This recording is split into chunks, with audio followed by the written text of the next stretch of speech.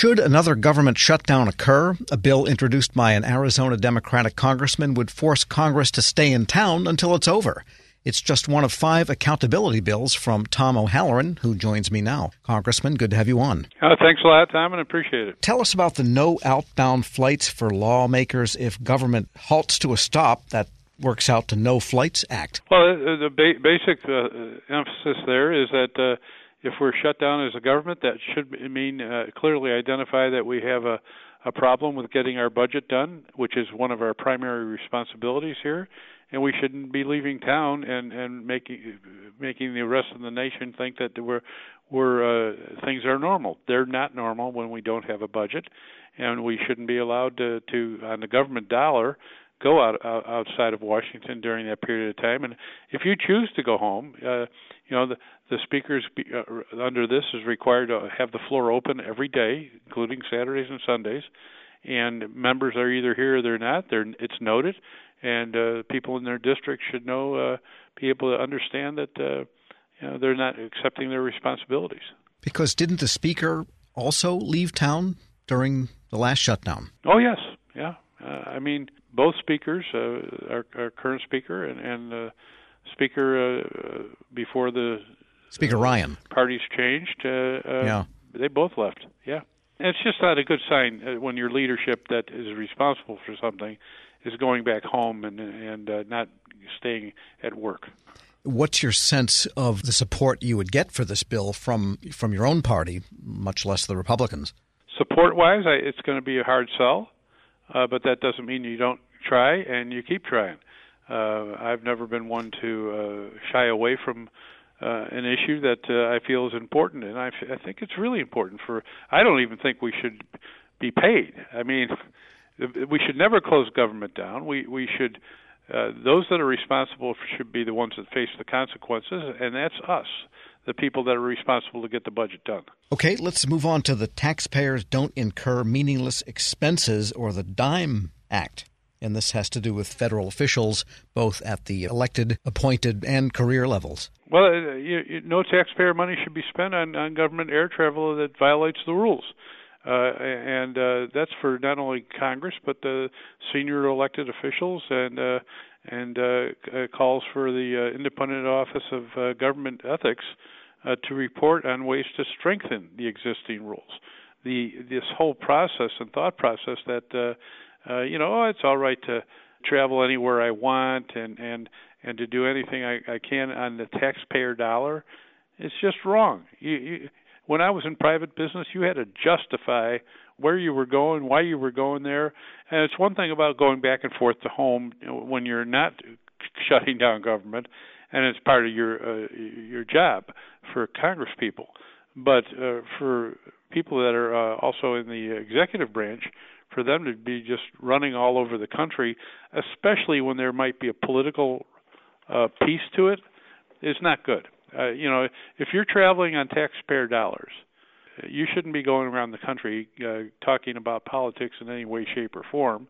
It should be strictly business, and it should be business that's pertinent to your ability to get your job done. Officials of an administration sometimes take leave to do politicking, which is legal, but they've got to do it on their own time and on their own dime.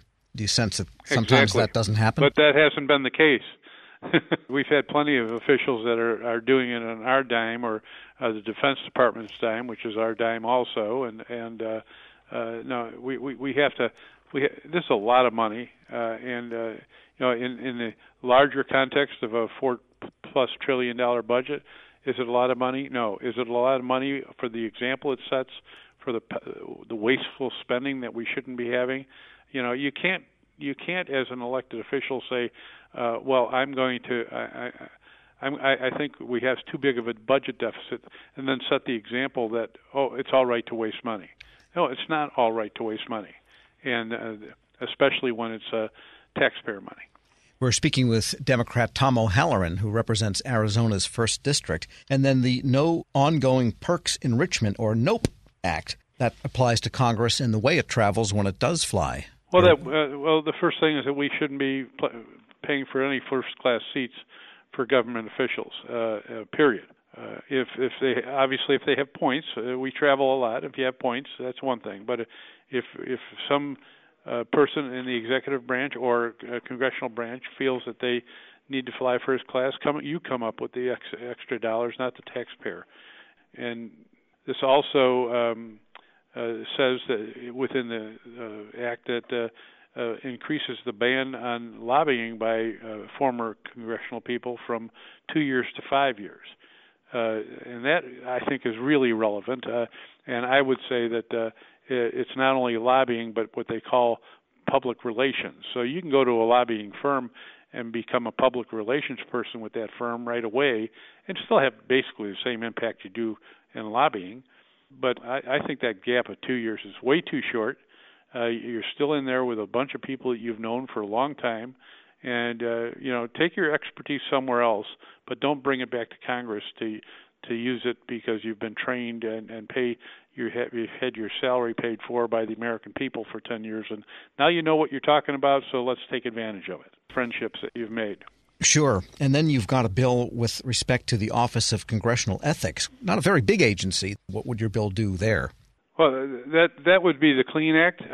Correct. I think that's what you're referring to. Yep. And obviously, it's a permanent body now. We work to try to get that done, but it's currently required to be renewed every 2 years through the rules package. There should be no 2-year renewal process. It should be ingrained into our entire system that ethics is a critical component of the trust of the American people.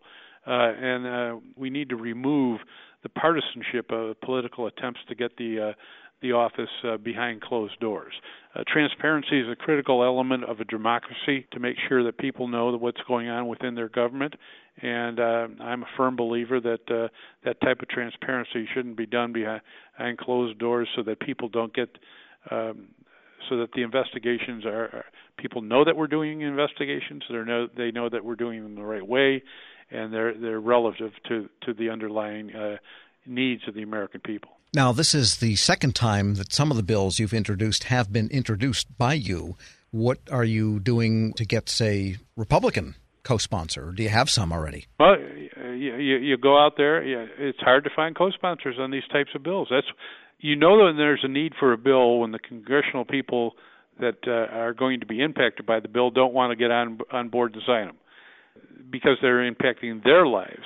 We're more than happy here to impact the lives of the American people, or politically impact the lives of people in the other party. But we're not on board to send a clear message to the American people that we're going to change our ways. And that needs to be a requirement. We need to be able to change our ways and show the American people we're willing to do that.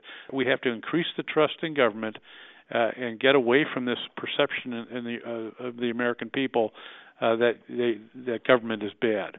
Government is what the American people want it to be, and I think what they want are people here that they can trust and know that they're doing the job for the right reason.